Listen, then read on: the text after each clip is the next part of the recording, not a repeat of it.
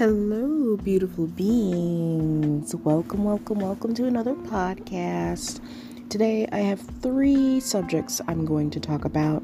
The first one being ways to increase and cultivate emotional intelligence, and how spirituality can be breeding complacency when it comes to children being in not so great situations, and also people of color, Black and brown people, and their plight against supremacy. And the last point is how to stop the healing loop and what is wound power. Those are like intertwined, so it's not two separate subjects. So I'll be talking about those. So again, emotional intelligence, how spirituality is breeding complacency when it comes to children who are enduring abuse, and people of color, Black and brown, POC, people enduring white supremacy. And the third subject is how to stop the healing loop and wound power. So I have some notes, so please bear with me as you might hear me flipping the pages. I have some notes about emotional intelligence. So I mentioned emotional intelligence on my TikTok. I gave a brief 4-question type deal, but on here I'm going to go into detail. So, ways to increase emotional intelligence. Now, I got this information from like a psychology student. She posts on YouTube. So on here, the first question is, what am I feeling right now in this moment? Okay, so that's the first question you would ask yourself. So what am I feeling right now? That is you being aware of your emotions. Like a lot of the stuff that I learned in my spiritual journey is basically like I learned emotional intelligence, I feel like, in reverse, because spirituality taught me to be more in tune with my emotions by looking inward and using my inward universe as a compass for what is happening within my body and how I'm perceiving the world around me. So the first question I ever asked myself, just to make sure that I'm on the right track, because I use spirituality to help regulate my emotions, and so I can have a clearer mind and unburden myself with, past traumas. So when we go with the first question for emotional intelligence is, what am I feeling right now? It allows you to be in the present moment. It grounds you, And so the other little questions under here is, what is my emotion trying to tell me? And how is this emotion felt? And there's some aids that you could use, such as like an emotional chart. It's like a circle chart. Sometimes they color them in like rainbow colors, and they have like 4 basic emotions in the center, and as the circle grows outward, it goes into multiple little categories. And there's also a valence chart that also aids in helping you name the emotion you are feeling down to a T, and understanding like how intense it is. And so it's like naming the emotion and how intense you are feeling it. So again, the 3 questions, the 1 question with the 2 bonus questions is, what am I feeling right now? What is the emotion trying to tell me? How is the emotion felt? Okay, and then you can use the aids of the emotional chart and the valence chart. And you can just Google those in helping you determine the intensity and what the emotion is specifically by name. The second question, how am I experiencing this feeling? How am I experiencing this feeling? And this is in terms of in the body, like where is it located? Where is it felt? In your thoughts, what are you thinking? Your emotional urges, what do you want to do when you feel this feeling? And also behavioral reactions. So we're going to break it down. So in the body, you might feel tingly, hot, shaky. Your vision might get blurry or sharpen. In your thoughts, you might be saying, I'm not good enough. Why does this always happen? You can also look at your core beliefs and intermediate beliefs and automatic thoughts. Intermediate thoughts and automatic thoughts. And with emotional urges, you have anger, right? Let's say you're angry, you feel like you want to attack. You have fear, you feel like you want to hide. You have joy, you feel like doing an activity. So this is where we break down just a little more on emotional urges. We break down. So when you have an action with your emotion, right? So let's say you have joy. Joy is the emotion. That would be the what am I feeling? And then the urge to do something like doing an activity because you feel joy is what urges am I feeling right now? So that is how you would learn how you are experiencing this feeling. Again, this is more observation from within. So if you feel hurt, betrayed, do you want to isolate? Do you want to shut down and not talk? Certain things like that, like you're naming the emotion and then the action that goes with it. Especially like you're learning your thoughts. What do you think when you feel this emotion, and where is it located in your body when you feel it? For me, I had a lot of anger in my hips. For whatever reason, I would be angry, but like I would walk stiffly. So to counter that, I would do hip opening yoga, which was amazing. And I did feel the relief of a lot of like stress and anger. Yoga is very, very healing. It connects you with your body, your mind, heart, and soul. It's more than just stretching and breathing. It is a spiritual practice utilizing your body completely. And I'm not the most flexible, and you don't have to be flexible. And you don't have to be, a certain body size either. Yoga is for all body types. Anyway, on to the next question. I was digressing. The third question is, why am I feeling this way right now? Is it triggers? Is it because of an event or an accumulation of events? Like what preceded the feeling? Like what happened to cause you to feel this way? And that again is just you observing what you were doing, your environment. Do you feel highly stressed out, and that's why you're feeling, a slew of emotions, things like that. And the fourth and last question is, how do I want to move forward? How do I want to move forward? So this involves a little bit of problem solving, right? To resolve any like issues. So certain actions you could take on how to move forward from identifying your emotion, learning where the emotion is feeling in your body, your thoughts, and your urges, like what do you want to do, and then understanding where the emotion is coming from, like what caused you to feel this way, what event happened, was it a past trigger, was it an event or an accumulation of sorts. Now we're moving towards what action are you going to utilize now. So this is different than, the emotional urges.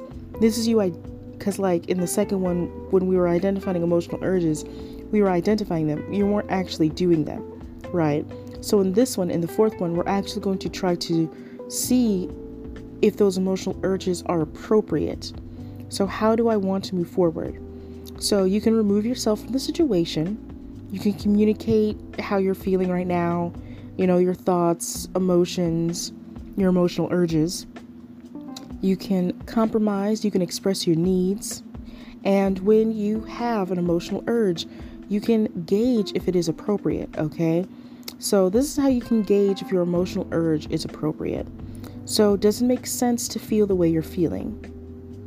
Does it make sense to feel the way you're feeling? And is it effective to act on it? Is it effective to act on that emotional urge? So those are the two questions to see if your emotional urge is appropriate for the situation. Again, those questions are, does it match? Does it make sense to feel the way you're feeling? And is it effective to act this way? So if you are angry at your mom, your dad, your sister, brother, coworker, is it appropriate to have the urge to want to attack them? Should you attack them? Absolutely not. But what can you do instead of attacking? Because having that anger, it's a natural urge of, I want to attack them. However, you wouldn't want to act on that, right? That's where you would gauge, is this appropriate? Yes, it's okay to feel angry, but no, the action of wanting to attack that person that angers you is not appropriate. So there's other ways, right? And this would be called modulated emotional expression, which basically is you reacting in the opposite way of what you are feeling, so you can accomplish your goal, right? So, okay, you feel angry. This person made you angry. What is the goal of you experiencing this emotion? Are you going to tell this person, hey, you've made me angry, please don't do this or that again? Because anger happens when a boundary has been crossed. You feel you have been wronged. You feel like this person is not listening to you, you're not being heard, you're not being seen, you're not being validated. So instead of attacking the person because you feel as though you've been violated, right? Instead of attacking them, because again, I feel like that's a crime, at least in the USA, you can express your anger to this person. Say, hey, I feel like this boundary has been crossed, which has made me feel angry, and I would like you not to cross this boundary again. Let's move forward with you doing something that is more conducive than, crossing this particular boundary that I feel has been violated. And that way you're expressing your emotion calmly, collectively. You're compromising, you're communicating, you're expressing your needs. So this person can either listen and hear you out and adjust their behavior, or reach a compromise and say, oh, I didn't mean to violate your boundary. I didn't even know. Please forgive me. Let's move forward, moving on.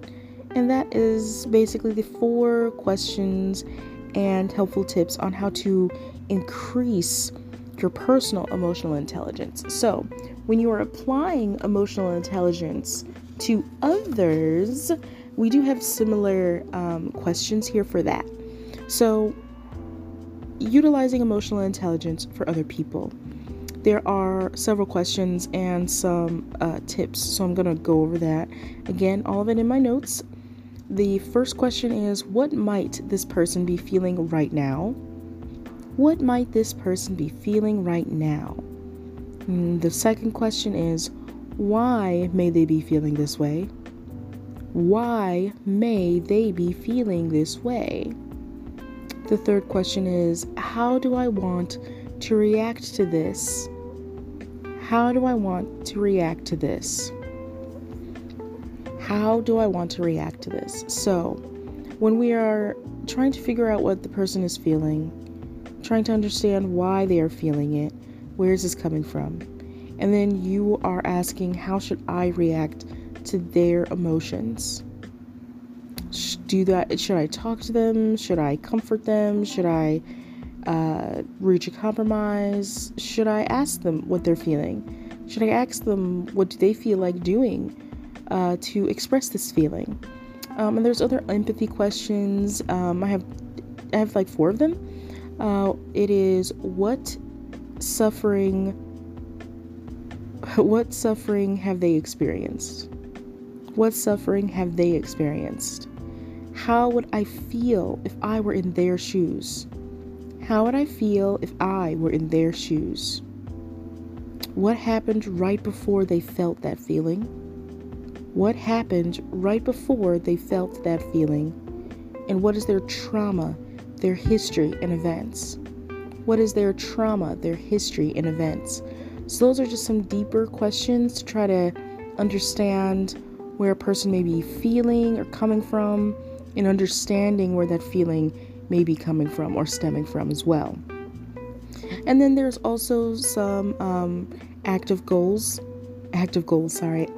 activities that you could utilize, which would be active listening, where you occasionally ask questions that are pertinent to what they are saying. You're very present in the conversation. You're not waiting to say something else. You are listening to what they're saying, and as they're speaking, if you have any questions, you could say, oh, sorry, I have a question that I would like to ask right away before you go on to the next thought, and I forget. What do you mean by this, this, and this? What do you mean by that, this, and the third, etc.? The second activity is just making sure, and this is like the goal, right? Making sure that they feel heard, seen, validated, understood. So those are one of the goals, making sure that people feel heard, seen, felt, validated, and understood. That is what anybody wants. Everybody wants this. Everybody wants to feel heard, seen, and understood, right? And that's one of the main goals when it comes to understanding emotional intelligence, right? So the last activity I have here is to cater to emotional needs and desires. Cater to emotional needs and desires. And an emotional need varies between person to person, right? Some people may need, acts of kindness, words of affirmation, physical touch, cuddling, hand holding. They just need to feel reassured. They need to feel secure. They need to feel protected, right? And that is it for the emotional intelligence bits. So, if you guys have any questions, I don't really have a way for you guys to message me. I guess you can comment on TikTok or YouTube, but I don't have anything on YouTube that relates to this. It's mostly music stuff and mantras, so my apologies on that. So on to the next segment. We're going to be talking about how spirituality is breeding complacency when it comes to children in bad situations or abused children and people of color and Black and brown communities facing racism, white supremacy, anti-Black, anti-POC. So when it comes to spirituality, I understand, has a dark side. Like anything, there is a duality, right? When it comes to spirituality, I discovered this guy on TikTok. He had like a book out.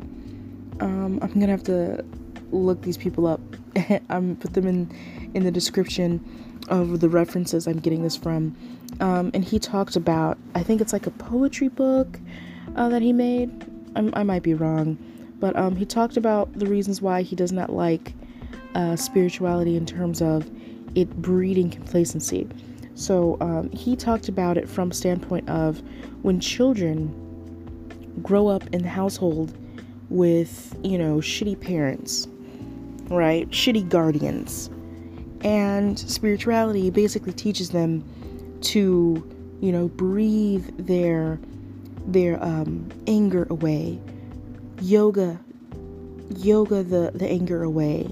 Manifest your way out of the situation. Instead of plainly speaking that, hey, what my parents or guardians are doing is not okay, and I have a right to be angry. I have a right to be, whatever emotion I'm feeling, instead of just using spirituality to make me complacent, to make me docile and accept the situation that I cannot change. This is not okay. And I full-heartedly agree. I feel like spirituality should not really be applied to children because they have no autonomy. Spirituality, in my definition, is supposed to be utilized for people who are, first of all, of age, who are able to move and shake in the world. They can make their own decisions. They have autonomy, but they don't believe that they do. When it comes to children and spirituality, it's very difficult for them to utilize these methods because it will only make them more complacent. I feel like children shouldn't be getting into spirituality unless they have a parent who is not, abusive in any way, shape, or form. They have a fully engaged parent that knows and understands that this is a little person, that this person is essentially going to grow up to be a fully functional adult, and it is their place to make sure that they are protected and not used and abused, especially by them, the parent or the guardian.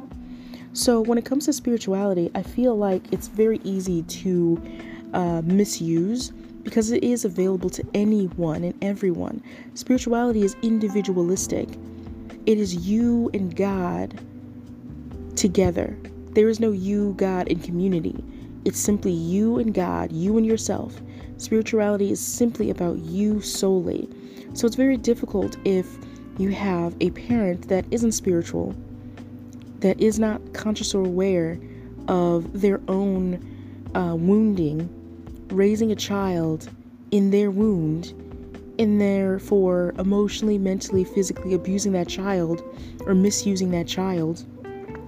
And that child desperately trying to understand their parent, understand where their parent is coming from, and using spirituality so they can understand themselves and their parent, and then just being completely confused as to why they can't manifest the things they want, or why them breathing and moving their body and doing all of these things just to try to endure their childhood with their parents. And I feel like that's not using spirituality in the correct way. Because spirituality is supposed to be empowering. It's supposed to give you your power back, help you realize that you are powerful, that you do control things. But if a child is trying to utilize spirituality, especially if they are in a crappy situation with their parent or guardian, it is essentially useless. Because, sadly, in essence, those children do not have autonomy. Those children do not have the power to make their own choices. They don't have the financial power. They're not fully mentally evolved or developed. So they cannot make the correct decisions. They cannot make the moves to leave their parents or guardians because they just simply do not have those rights. So a young person, a minor, trying to use spirituality to understand their parents themselves and try to manifest their way out of that crappy situation, I feel like is very dangerous, because they might get fed up. They might get tired and sick of, trying this and nothing happening. So I understand why there might be some frustration when, people are looking at the spiritual community, especially young people looking at the spiritual community, side-eyeing it like, well, I tried to love and like my parents and it did not work. This is bullshit, and it's disheartening because I feel like spirituality is for everyone. And I believe that children naturally, especially if they are in a good environment, in a good and healthy environment, that children are naturally spiritual. We don't have to do anything for them to be spiritual. They are naturally in a dream-like state. But it's challenging, especially if they're in an unsafe environment and their parents don't care or can't care, or whatever is going on with the parent. They're just unsafe. They're an unsafe adult. And they can't be in that dreamy, wonderful spiritual state that they are naturally gifted with as soon as they are born. It is snuffed out because they're in an unsafe environment and they have an unsafe parent or guardian, unsafe parent or guardian. So I understand how spirituality can be utilized in that challenging circumstance, especially now when I'm struggling too with my own thing with spirituality when it comes to moving beyond my own physical vessel, right? I am a Black woman, and when it comes to spirituality and my mindset and freeing my mind with spirituality, I'm going back and forth between I am more than my body, I am more than my race, I am more than my gender. Because before I accumulated these ideas of myself, what was I before I had a name, before I had a body, before I had a soul? I was nothing. I was energy. I was potential energy waiting in form, waiting to become in form, right? But it's very difficult to think of myself in that way, especially when I have to also be grounded that I'm a Black woman. The children I have will be Black men and Black women, right? And they're going to move and shake in the world, and people are going to look at them as black men and black women. And I have to be conscious and aware of that. Like, I know that I am more than this vessel, but I cannot truly divorce myself from the black experience, because that is a part of my history. That is a part of my spirituality. The whole reason why I am the way I am is because of the spirituality of my forefathers who were black, who were African American, right? So when it comes to using spirituality in this way, I understand that there is a duality and we are merging into oneness. The goal of all humanity is to become in oneness, right? And in true balance and harmony, noticing that there is no difference between us. And when it comes to complacency with black and brown people of color, I feel like there are people weaponizing spirituality to force us to be complacent.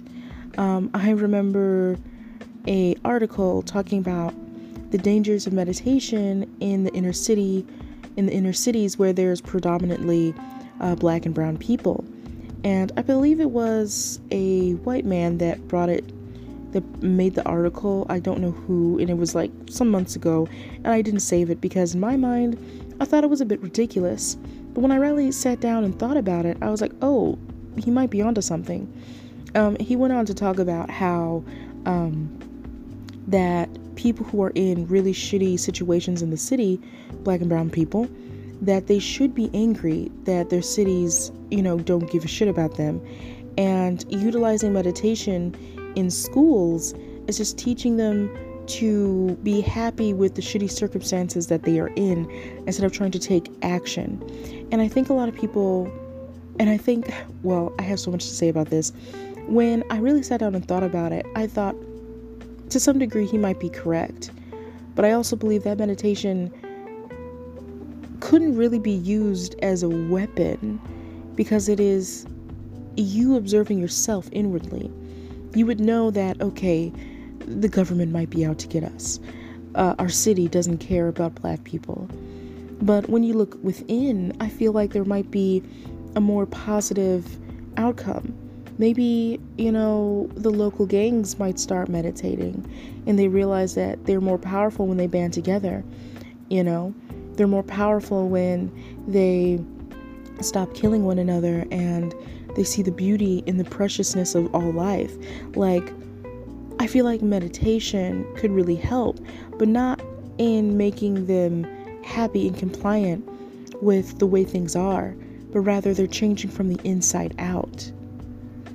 And when they see that there's no difference between them from the inside, they can start making some conscious choices and decisions on the outside.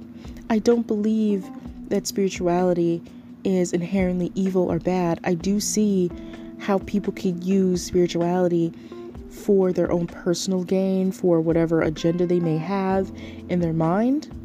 But I don't think that it's going to really affect people in the way that they think. You can't really force spirituality in a way that a person cannot look within themselves and find something particularly wonderful. I feel like that would be more towards like a cult type of thing. But when it's spirituality, if you're forcing a person to meditate, which I don't think you can force anyone to do anything, but when it comes to the option of meditation and they choose it, they're coming out of it feeling calm, like meditation is only going to lead you to your inward truth. So even if a person is trying to force you to, accept their shitty conditions that they've given you or circumstances that they've offered you, I feel like it's only going to backfire in the long run. It may look like that they are forcing them to be happy and compliant, but it could also start something beautiful. I feel like meditation should be available for everyone. Yoga should be available for everyone, whether they're in the city or not. And I feel like it's such a large scale there's so many different factors happening and going on that we can't know everything. This is just me imagining the good things, right? And I've had some firsthand experience with tutoring and stuff, and allowing my students, quiet time, and they love it. They love that quiet time, and class goes smoothly when they've had that quiet time versus when they don't have it.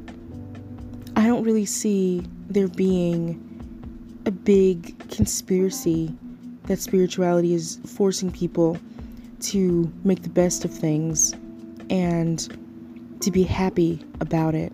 I feel like spirituality is allowing people to grow and learn from within, to understand where their emotions are coming from, why their emotions are the way they are, and how to properly react and take the steps to express their emotions in a healthy way, instead of doing whatever it is they've been doing that is not very oh my god, I can't say it, that isn't very communicative of them. It lacks the expression for people to understand where they're coming from with their emotions, why they're feeling the things they're feeling, what they're feeling. So, when it comes to spirituality breeding complacency, I understand the dangers of it, especially on an individual level, when it is a child in a crappy situation with an unsafe adult or guardian or parent, right? But on a larger scale, when we're looking at, race relations, and the use of certain spiritual practices, I feel like it can also be very liberating, very freeing, and a wonderful tool to help breed emotional intelligence. I feel like when you are emotionally intelligent, you are allowing yourself to feel any emotion you're feeling without judgment. And you're understanding, well, I'm angry because of this. It's not going to make you compliant. It's going to make you understand, well, I'm angry and these are the reasons why. I am justified in my anger. I am allowed to feel this way because the way things are unfair. The way things are unjustified. You are not making sense. You are crossing a boundary, right?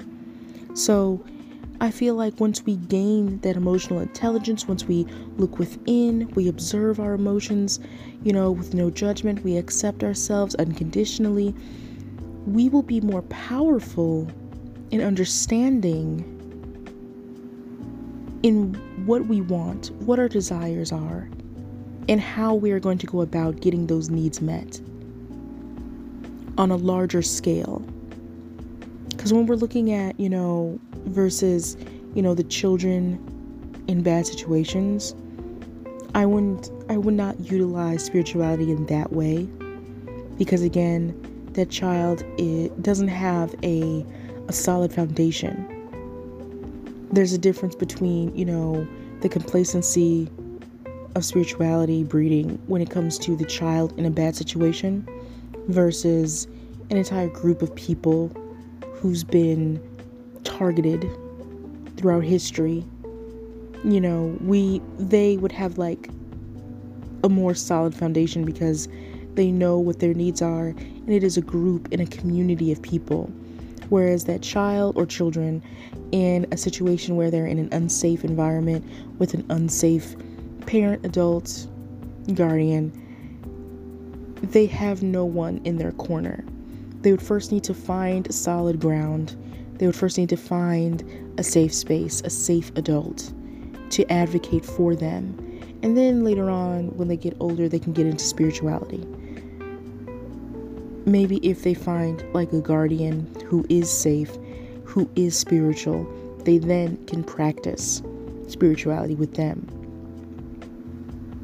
So that is my take on spirituality breeding complacency. And the last point I'm going to make in here, the last subject, is how to stop the healing loop and wound power. So I'm reading this book. I'm on the last chapter. I started last year in August of 2021, and like a lot has happened, had a major death in the family, a matriarch, a pillar of my family passed away, so I didn't really feel much like reading. But this book has been very, very helpful. I saw it on someone's TikTok and immediately knew, not TikTok, I'm sorry, I saw it on Instagram Reels and I was like, oh my God, I have got to get this book. It's called The Anatomy of Spirit, The 7 Stages of Power and Healing by Carolyn Miz. Now, when I got to like the heart section, that was really powerful. But when I got to was it the heart section? I think it was still the heart section of this book. So she goes through all the 7 chakras, right? Explains it in great detail, gives examples of her work, and it's amazing, and I love it. But I think it was, the 4th chakra, the heart chakra. That's where I really got into like the meat of it for me. And it was very influential for me. I already knew I had like a heart blockage, a heart chakra blockage. So, and I was working on that. So, this is called The Path to the Empowered Heart. This is the section that I'm in, page 214. And so I'm going to talk about wound power. So in the book, she explains how she was introducing one of her clients. I think Carolyn Miss, she identifies as like an energy healer worker. She can identify illness in the body simply by doing like an energy body read scan. And she can like see visions or pictures and feel sensations, right? So she has some clients that she does energy work with. And she was meeting up with like 3 of them, 2 of them being men that she already was sitting down with at a table. And one of her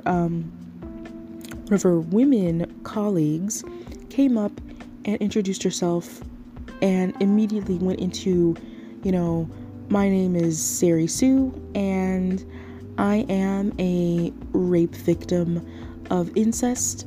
I'm a survivor of it. And, she just goes onto a whole spiel and, she just makes the room really uncomfortable. And later on, after the dinner, Carolyn was like, hey, why did you introduce yourself that way? And she was like, I'm not ashamed of my past, and I'm not going to allow any of my friends to shame me either. And, that kind of sort of broke the friendship. She was like, okay, well, I really don't think that was like necessary for you to say, especially if you're just meeting someone for the first time. That's a lot to dump on a person. And, she just took it as, you're not really accepting me for who I am. I'm out of here. So she explains what wound power is. So wound power, that's WOUND power.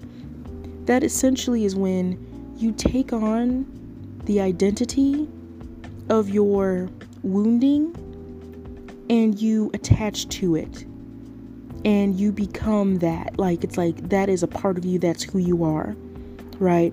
So in our last episode, I talked about the perception of self, and how the perception, what other people see you as, is not the same as how you see yourself, and how you see yourself is not how others see you, and how you see yourself shouldn't matter to you, because your own opinion of yourself changes moment to moment.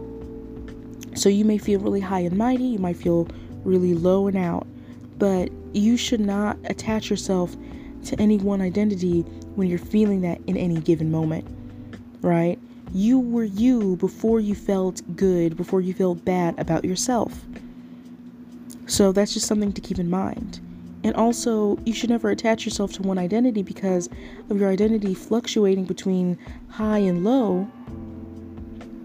You shouldn't even trust that perception because, again, the opinion of yourself changes moment to moment. The only thing you could ever trust is whatever you're feeling right then and there about yourself right now. So, with that being said, when you have a wounding, I mean, we all have wounds. You're hurt, your past is not special. Everyone has felt bad. Everyone has been victimized, left out, abandoned, unheard, unseen, unloved. Everyone has felt that. Everyone has felt it, right? And when you attach yourself to a certain identity where it's like, you know what, this is my wounding and I'm proud of it, I'm not going to be ashamed of it, that's great. But you don't want to attach yourself to it to the point where you are like, this is who I am this, right? So we're going into how to break that, how to break the loop of healing consistently. So she goes on to say that the reason why she, feels loud and proud about it is because, she was in a rape and incest survivor group, which was very therapeutic for her. She loved feeling seen and heard, and again, that's great and beautiful. However, she identified as that, and she kept at it like, this is who I am, and I don't want to be around people that are not going to accept me for my ugliness, for my wound, right? And that's where you can get caught up in healing all the time, because even though it'd been like several years since she first found the group and started to heal, she was still going to the group so many years after that. She became addicted to being around people who experienced the same things she experienced because she felt really, really seen, really, really heard, and she never wanted to leave that little comfort zone, right? So these are some ways to break the healing loop, because when you're in wound power, you are in a perpetual state of always needing healing. You are in a perpetual state of never truly developing into your power. And that's not the point, right? You're not supposed to just sit there and continuously pick at the wound. You're supposed to allow it to heal so you can be empowered, so you can be freed from the burden of your past, from your wounds. So I just want to also add, because I don't think I've really said it on here enough. Let me see here. Give me a moment. I'm looking at my notes. My other notes. I have so much.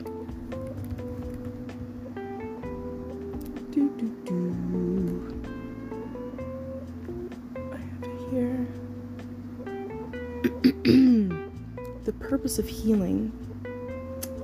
Let me see. Purpose of...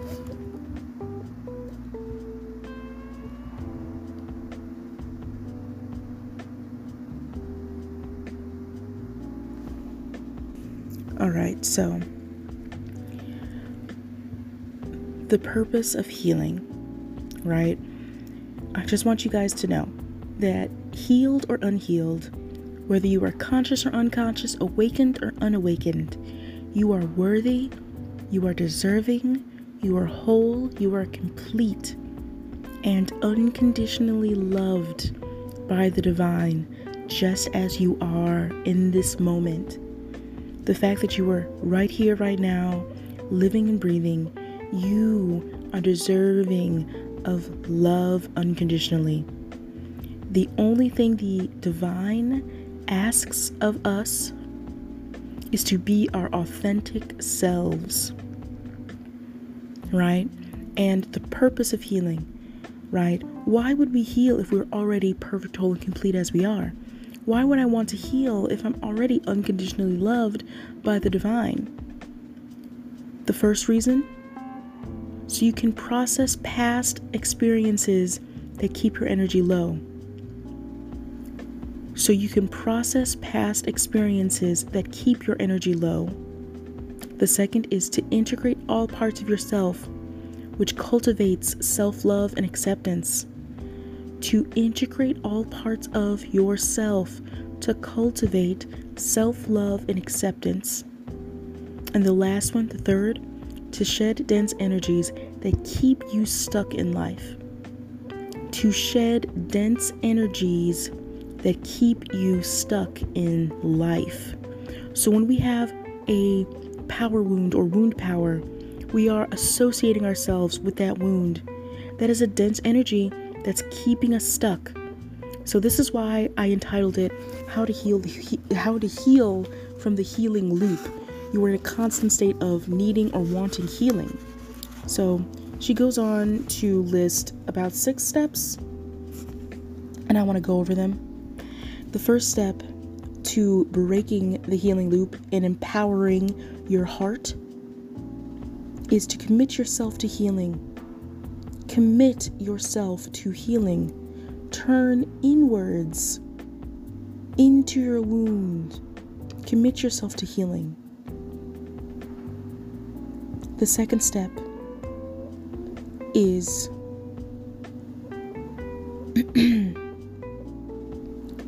to identify your wounds. Have you been associating with wound power? Have you identified with your wounding so much so that now you cannot separate yourself from it? A way to break that is to have someone else witness. To have someone else witness your wound, someone that is trusted and capable, who has the emotional capacity to do so, such as a therapist or a friend. Have them witness your development and your influence. Have them help you identify your wounding and if you've been too complacent and stuck in your wounding. The third step is to verbalize your wounds. Observe how they influence you and how you use your wounding to control others. Observe the way you speak to yourself. And this is a little bit of part of emotional intelligence as well. Observe your thoughts throughout the day. Observe your patterns. Adopt new ones. This is all your observation. Observe your wounding. Now, if you find it very, very difficult to separate yourself from your wounding, it's very difficult for you to break it, you may need therapeutic help. You may need outside sources to help you break it, to help you witness it, to help you get out of it. And there is no shame in getting help. There is no shame in asking for help with this. The fourth step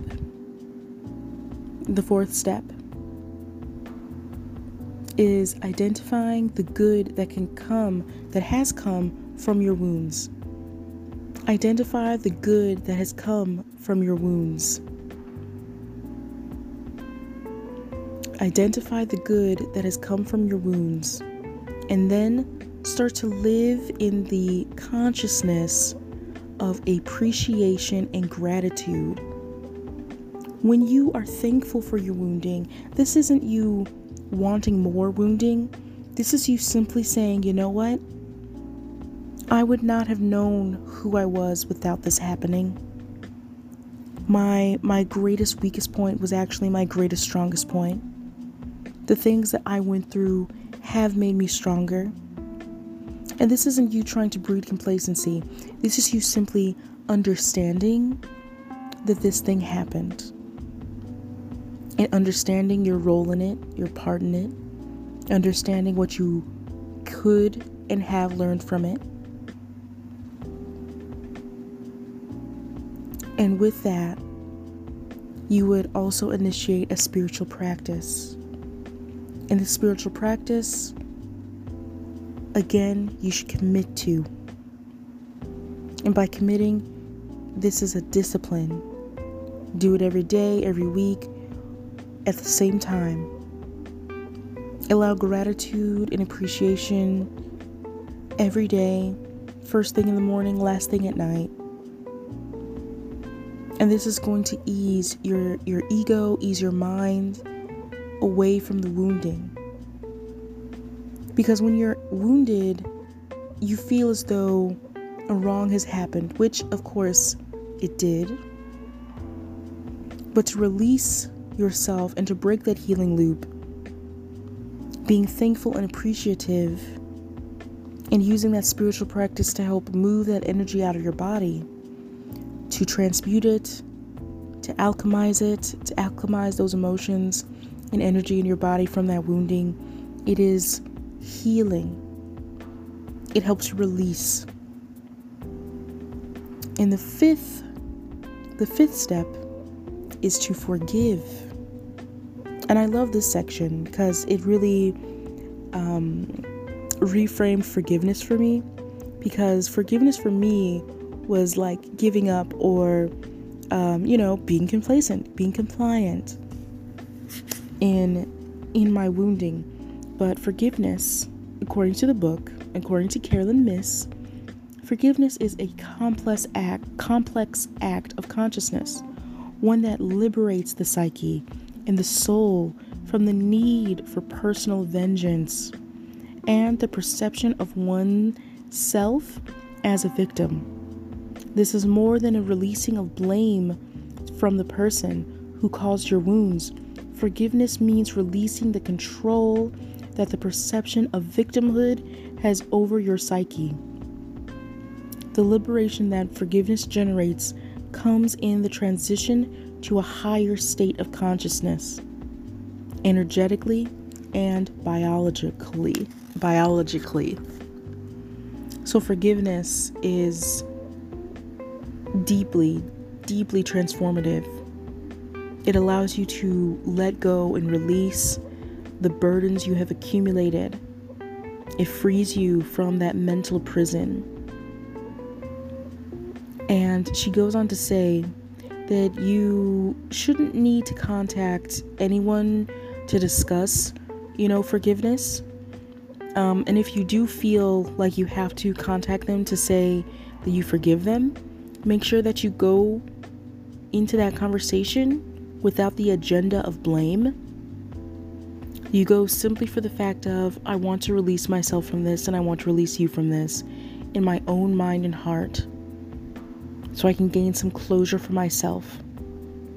And also another way to gain closure, she also lists in here, is to make it a ceremony with the intention of releasing yourself from the past and other negative influences from your wound. And make it official. It could be you burning a letter at a bonfire, doing, a praise dance, really make it special so that way it feels real. And the last step, the step that I love as well, the last step number 6, is to think love. This is you living in appreciation and in gratitude, and understanding that all we have is the present moment, and there is only love, and love is divine power, and love is transformative. So when we have our heartbreaks and we have our wounding, suffering is unavoidable. Suffering is unavoidable. But she leaves us with a wonderful question, is that suffering is avoidable, but it is all about what will you do with the pain? And will you use it as an excuse to give fear more authority over your life? Or are you going to release the authority of the physical world it has over your physical world through the act of forgiveness? So again, those questions are, what will you do with the pain? And how will you use it? Will you use it to give authority over yourself, or release that authority it has over your physical world through the act of forgiveness? And that concludes it. That is all I have for you. Thank you for enduring this with me. Thank you for listening. I hope you guys have a wonderful, wonderful, wonderful day. Rest of your week, rest of your month. I hope to hear from you guys. I hope you've enjoyed this. I hope you guys feel empowered, liberated, inspired, curious. I hope your mind is thinking and reeling with all good things. I hope this has been helpful for you. I hope you guys have a great one, and good luck out there.